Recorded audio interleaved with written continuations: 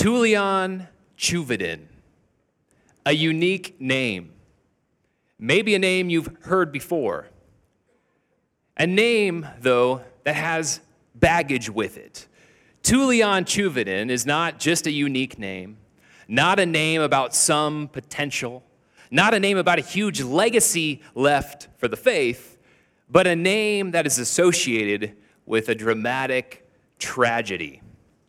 A dramatic tragedy is defined by Merriam-Webster as a drama or literary work in which the main character is brought to ruin or suffers extreme sorrow, especially as a consequence of a tragic flaw, moral weakness, or an inability to cope with unfavorable circumstances. And really, in our world, we see dramatic tragedies everywhere. In books, in TV, in movies, in plays, dramatic tragedies are brought to the forefront. From Julius Caesar to Breaking Bad, tragedies are in our world. But the sad part is it's not just in entertainment or in media that we see dramatic tragedies. Sometimes they play out on the stage of real life. And it's not actors who take off a costume and makeup and go home to their normal lives, but it's people who go home broken because of these events. Well, Tulian Chuvidin had that happen. See, his real name is William Graham Tulian Chuvidin. William Graham, maybe that speaks to you, maybe that stands out. His grandpa was Billy Graham. And his middle name, Tulian, unique, it's based off the church father Tertullian. So this man had some of the greats of Christianity in his name. After he came to Christ, 5 years later, he had a Master of Divinity degree, and he was pastoring a church in Florida. And Tulian was gifted, he was charismatic, and he blew up. He was writing books, he was touring the world preaching, he was a conference keynote speaker. But Tulian, as we said, it was a dramatic tragedy. He had a flaw. He had a sin that was small at first, but it was never addressed. It was brushed under the rug. It was hidden because this man had so much potential. And all of a sudden, his platform outgrew his character, and it was like a ticking time bomb. It was going to go off at some point. Well, in 2015, that went off when it was found out that he was unfaithful to his wife. He had a mistress. He stepped down from his church. Being a Presbyterian, the governing board, the presbytery, said he was unfit for ministry. 8 months later, he joined the staff of Willow Creek Church, who also has an interesting history now. And then they found out that he had had a second extramarital affair, and he was fired. So the downfall of Tertullian is he lost his ministry, his reputation was tarnished, and everything that he had worked for had this dark cloud over it. The story of Tulian is sad, it's depressing, and I don't bring it up to shame him or anything. I actually Googled him this week to see what he was up to, and he is a Christian. He's believing in God's grace and redemption, and praise God for that. But unfortunately, that story isn't isolated. It's been all too common to hear about pastors, about church leaders falling in their positions, having some serious moral flaw, some serious problem that comes out in a big public way. Just think of some of the names in the last couple of years. Bill Hybels, Perry Noble, Ravi Zacharias, Mark Driscoll. More and more are coming out. And this should anger us as Christians. We should be upset by this. People leading the church, people that have such an influence and a platform, but deep down inside living a double life or not living that out faithfully, it should make us upset. But I think it also makes us a little bit fearful. We raise an eye then at church leaders and pastors because no one's beyond sin. We haven't reached sinless perfection. We won't until the new heavens and the new earth. So that could still happen today. And so we need to know, how do we know if this is going to happen? How can we see our leaders and our pastors and know that they are truly living this out? Jesus is going to tell us today in Matthew chapter 7, verses 15 through 20. Matthew chapter 7, verses 15 through 20. We don't want to be duped. We don't want to feel the pain that this can cause. But while Jesus is focusing in on leaders, on teachers, it also makes us examine our own lives. Where's our standing with God? And do we contribute to this problem that seems to be happening of pastoral failure? As you're turning there in your Bibles, we are nearing the end of Jesus' famous Sermon on the Mount. And all of it has been leading up to this point. It's the big climax, the call to action. Jesus is saying, which way will you choose? He ends with a bunch of pairs. There's 2 roads, there's 2 gates, there's 2 fruits, there's 2 declarations, there's 2 houses, and eventually there is 2 destinations. Will you choose the narrow way that Jesus has been preaching about? He's been correcting the rebels in the world. He's been correcting the religious elites in the world to teach his disciples what it truly means to follow him and to have righteousness. Will you choose that way? Will Jesus welcome you? Are you building your house upon the rock? Will your destination be eternity with God? Or are you going the wide way, the easy way, the way where Jesus says, depart from me, I never knew you, a house built on sand, an eternity away from God in hell? Which will you choose? And so it's in this context that Jesus brings up an interesting illustration. He puts on his botanist hat, the study of plants, and he tells us about 2 bushes, 2 fruits, and 2 trees. So that's what we're going to examine here today. In our passage in verse 15, it starts off with a bold assumption. Jesus comes to us with a bold assumption. Verse 15 says this. It says, beware of false prophets. So right away, Jesus makes this claim that we got to unpack a little bit. And his assumption here is not all prophets are true, and you can violate the truth. See, all throughout the Old Testament, God warned his people about false prophets. And prophets were important. They were God's messengers to his people. They spoke for God. They said, thus says the Lord. There's a lot of authority that comes when you say, God says this. And knowing human nature, guess what? Sometimes we get a power trip. We want some authority. And so false people would come and say, I'm speaking for God. And so all throughout the Old Testament, there's this warning about these false prophets. Now, today, we don't have prophets making future predictions because God's given us all the revelation we need in his word. But leaders, pastors, teachers like myself, we are to be messengers for God. We're to preach the message of the Bible. And the sad reality is there can be false leaders, false teachers, false prophets. The other assumption in here is that truth can be violated. And this flies in the face of our world today. Because Jesus means there is objective truth that we can actually know.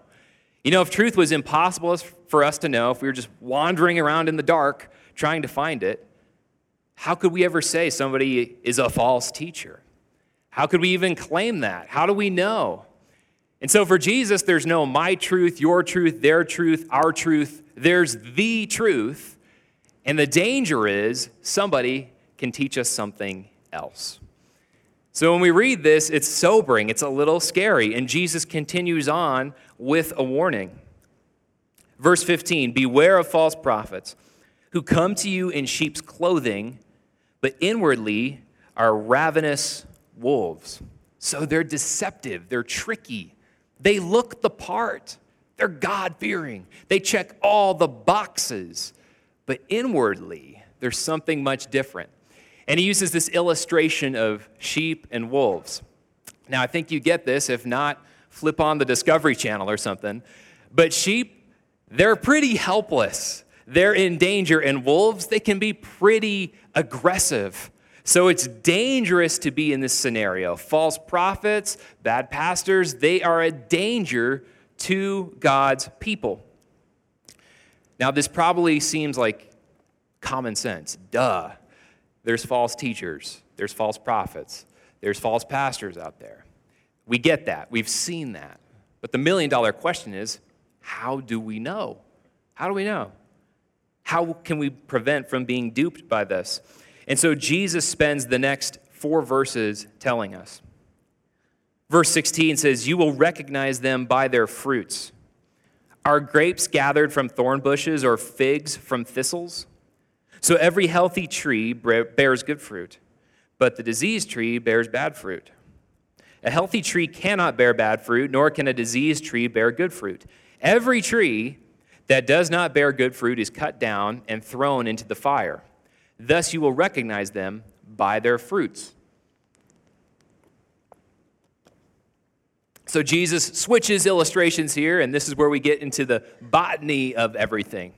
You will know them by their fruits.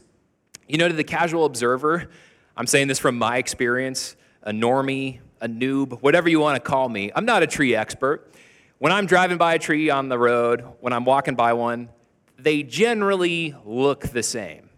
Now, of course, I'm not going to confuse a weeping willow with a pine tree, all right? That's obvious. But for the most trees, they kind of look similar. I would confuse them. And Jesus brings up an illustration that his people would know well. See, back then, there was a thorn bush that had these little black berries that looked just like grapes. And so you could walk by it, or from a distance, you'd say, hey, that looks like a grape bush. And you might think that, you might pluck the grapes, but upon further inspection, and especially if somebody made wine with those things, you would know pretty quick that those weren't grapes. It would be disgusting tasting, it would be horrible wine. You would know from experience and examination, this isn't it. And the same goes for figs. Back then, there was a thistle that sprouted this little flower, kind of looked like a fig, but if you were to taste that thing, you would be sorry. The real character of that bush would be revealed. And so what Jesus is saying is sometimes we can get confused. It can look the part, it can check the boxes, it can look like it has a little sheep coating on it, but eventually, by what it produces, the true character, the true nature, the true identity will be revealed. It will be showcased. So again, this makes sense. Okay, we'll see who are legitimate, who are true by what they produce, by the fruit that they produce. But the real question then that we have to ask, and this is where we go off, this is where we make a mistake, and it leads to huge, disastrous results. What is good fruit? What fruit are we looking for? We might have different thoughts on what the good fruit truly is. So what is Jesus going to say good fruit is? The fruit Jesus looks for in this passage, we see two of them. One we see in the context, and one Jesus tells us explicitly. So one of the good fruits that Jesus is looking for in true faithful messengers or teachers is a good fruit of content, true content. Do they preach the message of the Bible? Again, all throughout the history of the Old Testament, all the way through today, false teachers don't like to teach the message of the Bible. Specifically, they like to skirt around the issue of God's judgment, that we are sinners, that naturally we deserve eternity apart from God, which is hell. That's a confrontational message. That's not a bestseller. You can't market and publish a bunch of books if that is your main takeaway, or at least it's harder to. And so we see in this passage, it's no coincidence that Jesus' teaching about false teachers comes immediately after his teaching about the narrow gates that Pastor MJ preached last week. That's a confrontational message. That's not the necessary feel-good thing that you might get. It confronts us. It says, look, we are by nature headed towards hell, enemies of God. There's only one thing we can do. It's nothing you can do. You can put your faith in Christ, and that will save you. He is the one exclusive way. False teachers don't like to go there. And we don't need to take a huge survey of history or dust off the history books to see this. Look around you today at some of the Christian teaching. You know, Jesus is just one leader among many. All roads lead to God. They widen that narrow road to make everyone on it going to heaven. Or we blur the roads a little bit. We say, well, you can become a Christian, but it costs nothing. There's no obedience required. You don't really need to submit to God.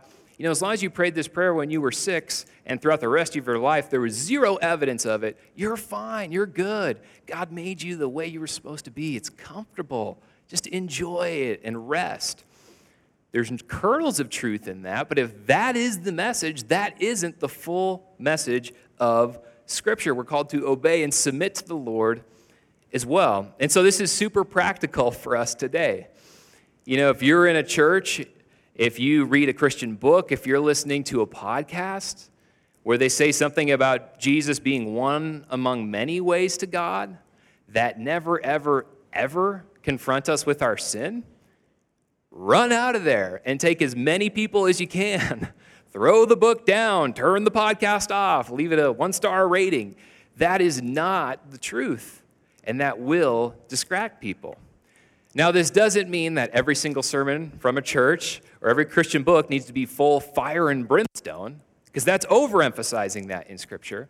But if you never, ever hear that, if you're never confronted with sin, that's a huge red flag. So that is the good fruit of a teacher, of a leader, of a pastor. They preach the biblical message. But I also said we need to examine ourselves when thinking about this.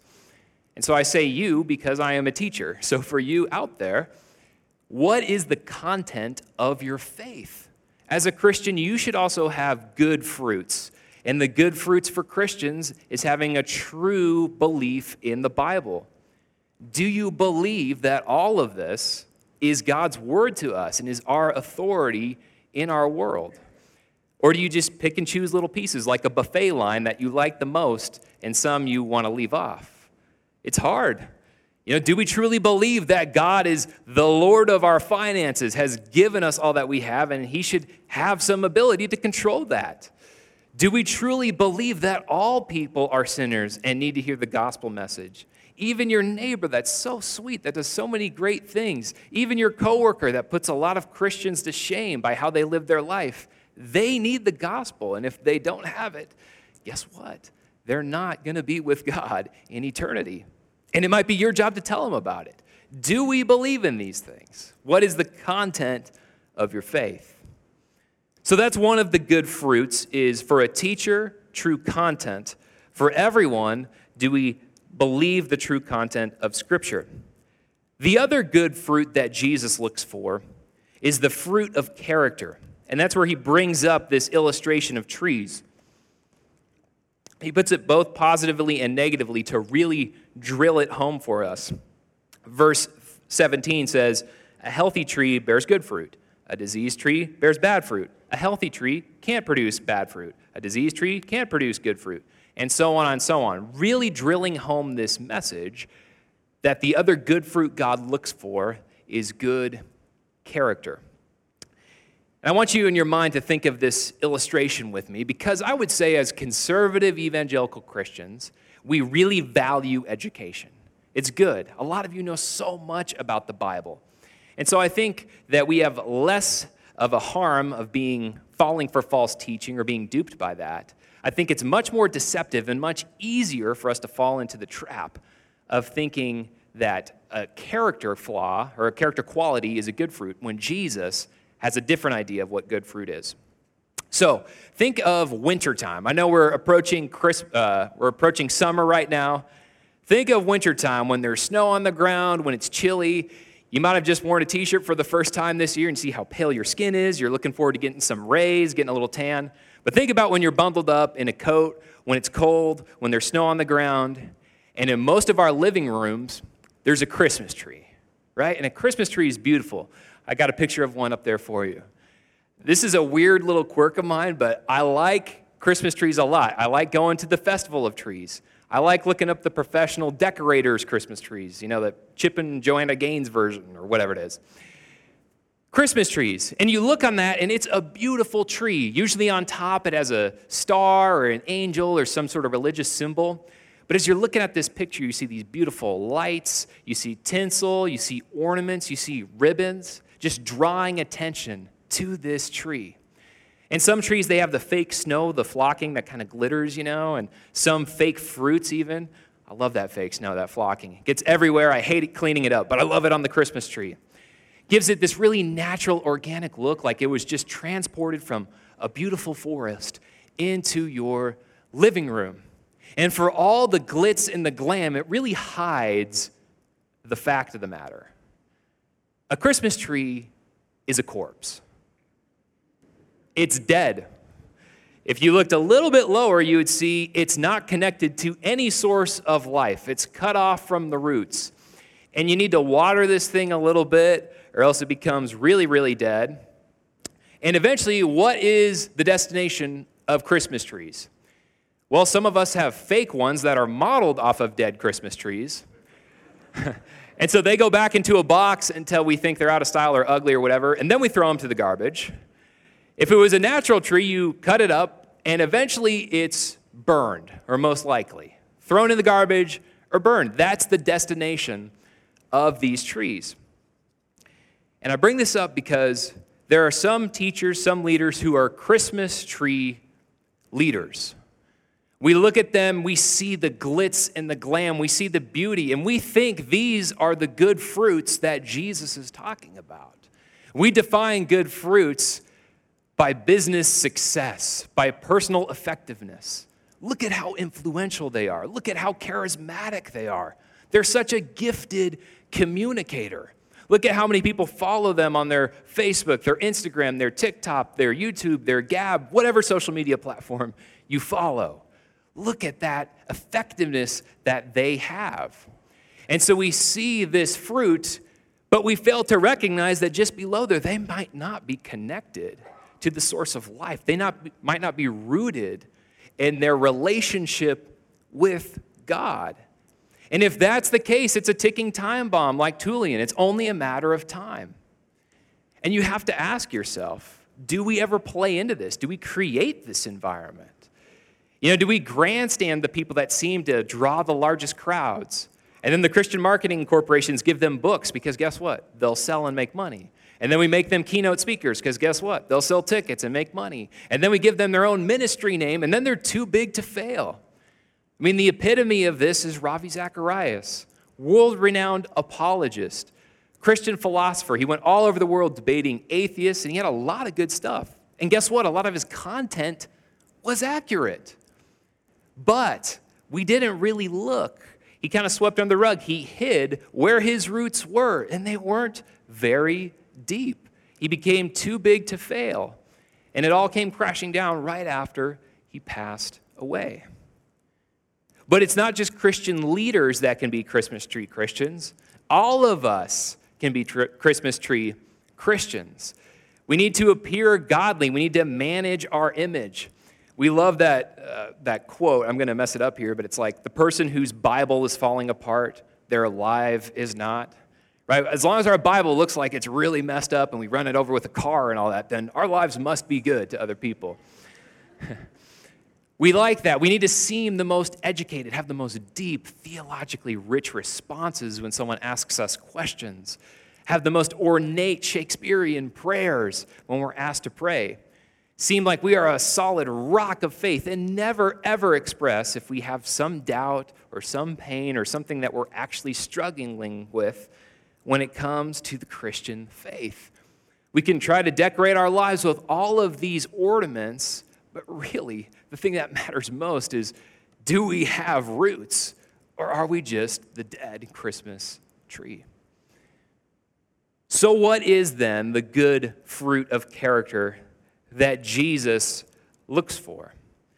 Well, the good fruits of character we've seen all throughout the Sermon on the Mount.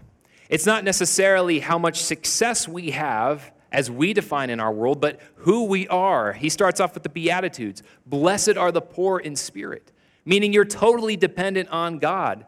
We don't come strutting up to God and say, look at how much I bring to the table. We realize we're spiritually bankrupt. It's the meekness, it's the gentleness, the forgiveness, the courage to speak truth. These are the fruits, the good fruits that Jesus looks for in our lives. And so instead of being Christmas tree Christians, we need to be shepherd's tree Christians. Shepherd's tree. Here's a picture of a shepherd's tree. They're found in the plains in Africa. Now, if you look at a shepherd's tree, not really much to write home about, right? It's not the most beautiful looking. It looks kind of dry. It looks pretty typical. It might not even produce edible fruits that we would love to taste and touch and all of that. But here's the reality about shepherd's tree.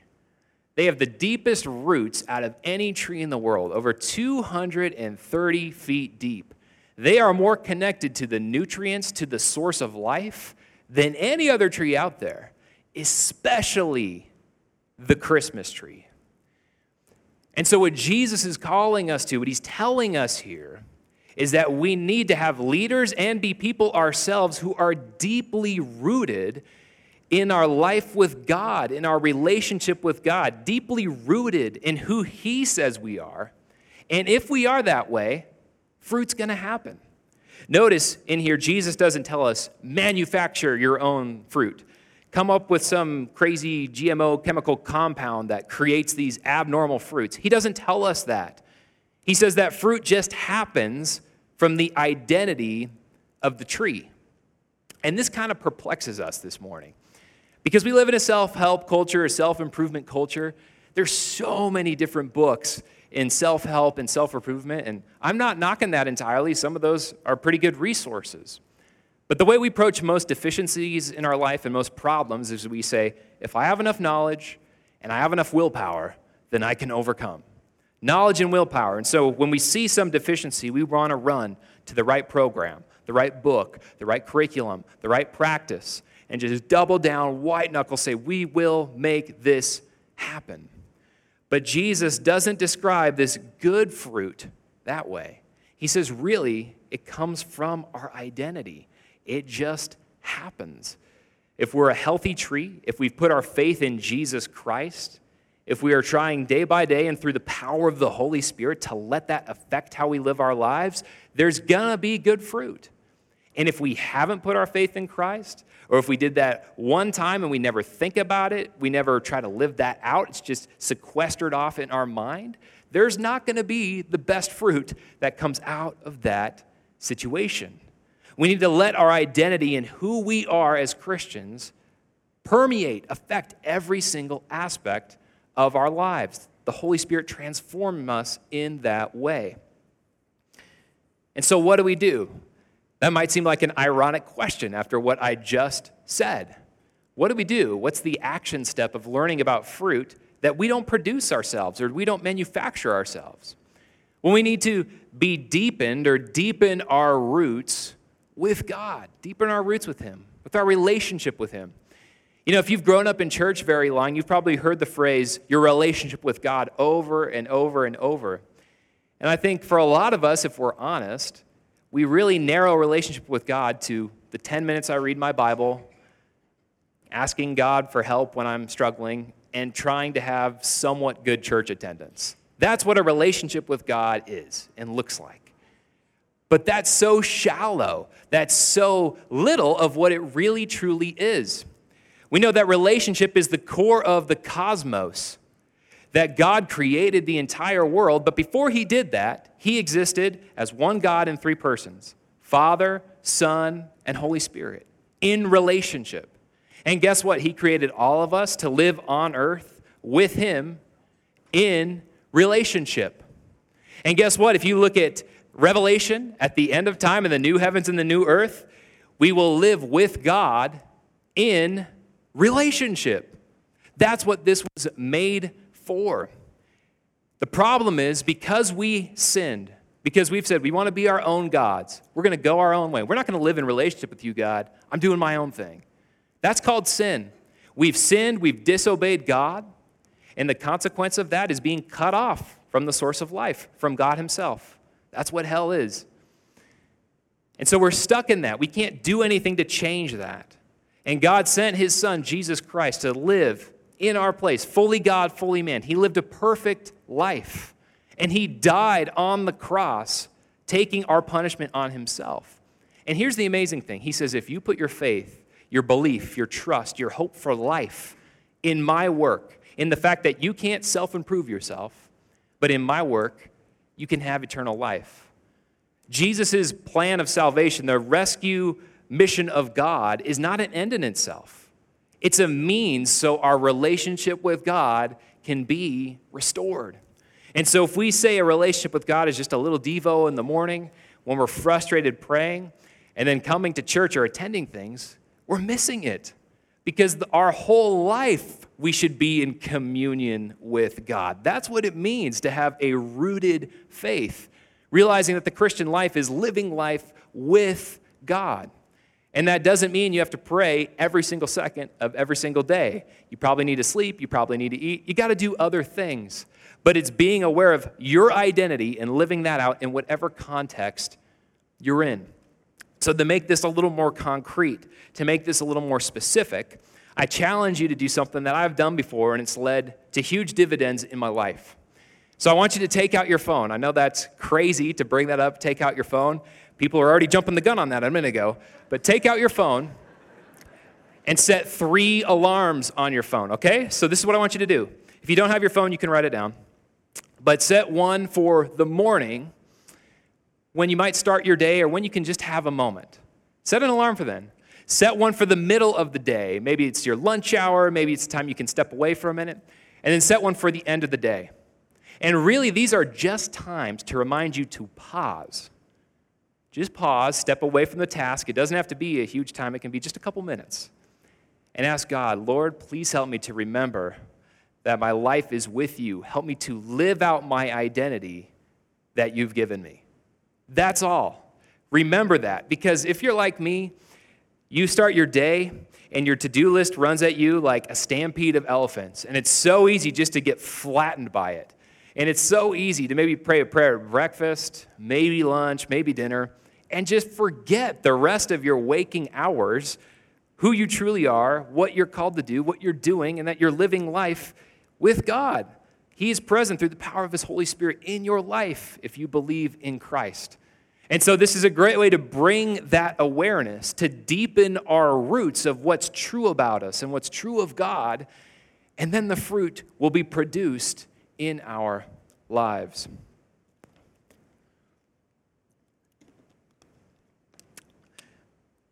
It is a danger and it is a fear sometimes that the leaders, that the pastors, that other Christians might not be legit. And that is one that's founded in things that have happened in the past, in history. But there are many, many pastors and leaders and teachers who are faithful, who do have the good fruit that Jesus looks for in preaching the content of the Bible and having a character that shows that same thing. Some of them aren't going to be the keynote speakers at conferences. Some of them aren't going to have book deals or podcasts or huge platforms, but they are faithful and they are there. One pastor who has a little platform that I look up to is named Eugene Peterson. Eugene Peterson. Some only know him as the man who wrote The Message, and there was controversy about that, and they just kind of write him off. But the majority of his life's work was writing about the pastoral calling, the pastoral ministry. And he was so countercultural. He did not chase celebrity. He said to pastor somebody, I need to know their name. And so he told his church, if it ever grows beyond 500 people, we're going to plant, because I can't know everyone's name if it's above 500. And that's what they did. He viewed pastors in his own city there in Maryland, where he pastored for 29 years, not as competitors, not as people that threatened him, but as teammates. He worked together with them. He pursued these qualities of being somewhat obscure, not chasing celebrity, of doing life with people, of not bragging in how busy he really was. And what's amazing about Eugene Peterson, I read an interview when he passed away several years ago. Many people wrote about the impact he made. And one Christian marketer said, I'm so grateful Peterson was born when he was, because he would never get published today. He doesn't have a megachurch. He doesn't have any sort of online following. He's not trying to raise a fan base. It would be a bad financial decision. He would never be out there. We would never have heard of him. But Peterson was a faithful man who showed that good fruit and was an encouragement to thousands of pastors all throughout the world. And so what I want to tell you today is it is so, so important to be at a faithful church with faithful leaders. And it's such a blessing when you're in that. It's so, so good. But what's even more of a blessing if you yourself are rooted in who you are in Christ. If you try to be a shepherd's tree Christian and not a Christmas tree Christian, because it will affect your entire life. Times of fear, times of anxiety, times of turmoil. You will still feel some of that, but you'll have more of a peace as you go through it. Dare I say, you may even have more joy and contentment in life when you're rooted in your relationship with God. So remember, when Jesus talks about fruits, what the good fruits are that he looks for, the content of our faith and the character of who we are. Remember, we don't produce those. It's found in our identity and who we are rooted in. So reject being a Christmas tree Christian and be the shepherd's tree. Let's pray. Father, we thank you for this really practical lesson, Lord. And Lord, we thank you for your grace and how you really have transformed each and every one of us. How we are sinners. We can't change our lives. We can't make ourselves righteous or better. It's through your work and through the Holy Spirit. I pray for myself, for the other pastors, for the leaders, for everyone here this morning and listening online, that we'd be more rooted in our faith. May our identity transform how we live and the fruit that we produce.